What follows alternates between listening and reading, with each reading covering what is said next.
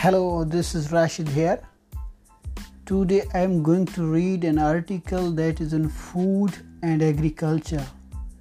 It is an article from the source of Washington University and it was published on Daily Science, a Science Daily. Bronze Age farmers gave preferential treatment to cows over domesticated sheep, goats. This is the title of the article. New research led by archaeologists at Washington University in St. Louis shows that meat and dairy played a more significant role in human diets in Bronze Age China than previously thought.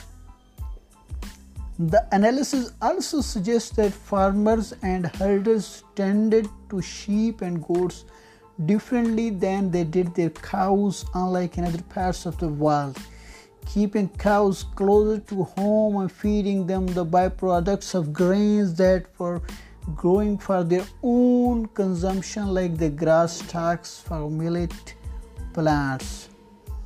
The study, published in Scientific Reports, integrates new and previously published data from 9 sites along the Hexi Corridor, a region between the Gobi Desert and Tibetan Plateau that facilitated the movement of ancient crops between Central and East Asia.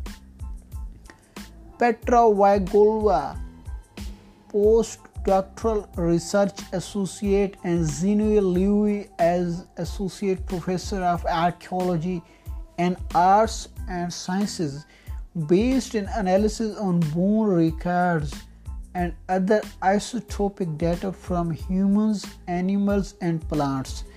Using the method of stable isotope analysis, we look at the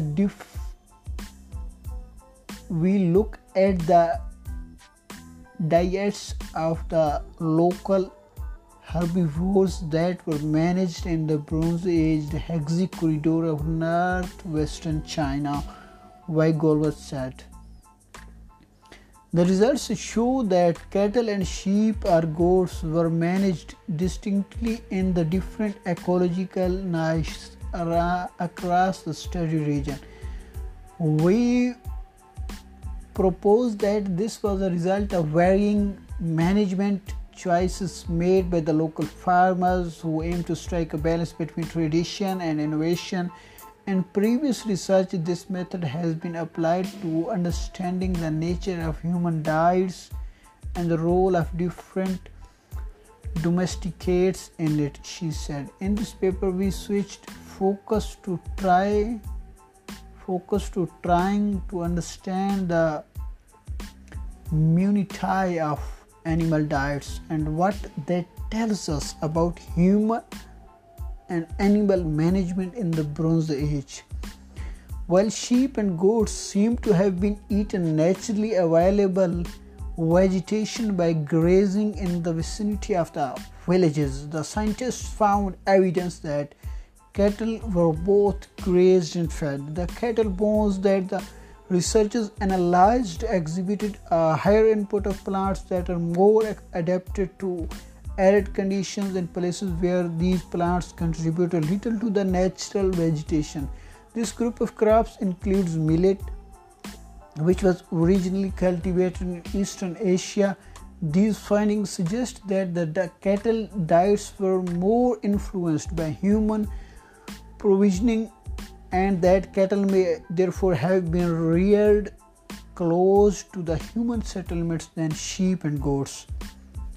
Liu and other researchers in his laboratory at Washington University study how social and culinary systems react to novel crops and exotic domestic animals in China. His research has revealed how foreign innovations adopted in ancient central China were transformed within existing and highly organized social and cultural systems. Our results suggest a similar process in the adoption and localization of cattle in the Yangtze corridor and animal domesticated in a markedly different environment, Lewis said, and locations with limited grazing fields suitable for pasturing of cattle. People adapted the local pig rearing economy towards cattle stall feeding. These conclusions resonate with modern ethnographic examples from North China, the researchers said, where cattle are more tethered to human settlements rather than being allowed to roam on local or more distant pastures alongside sheep and goats. Understanding past farming and dietary conditions can help us with some of the challenges we face in today's world, Liu said.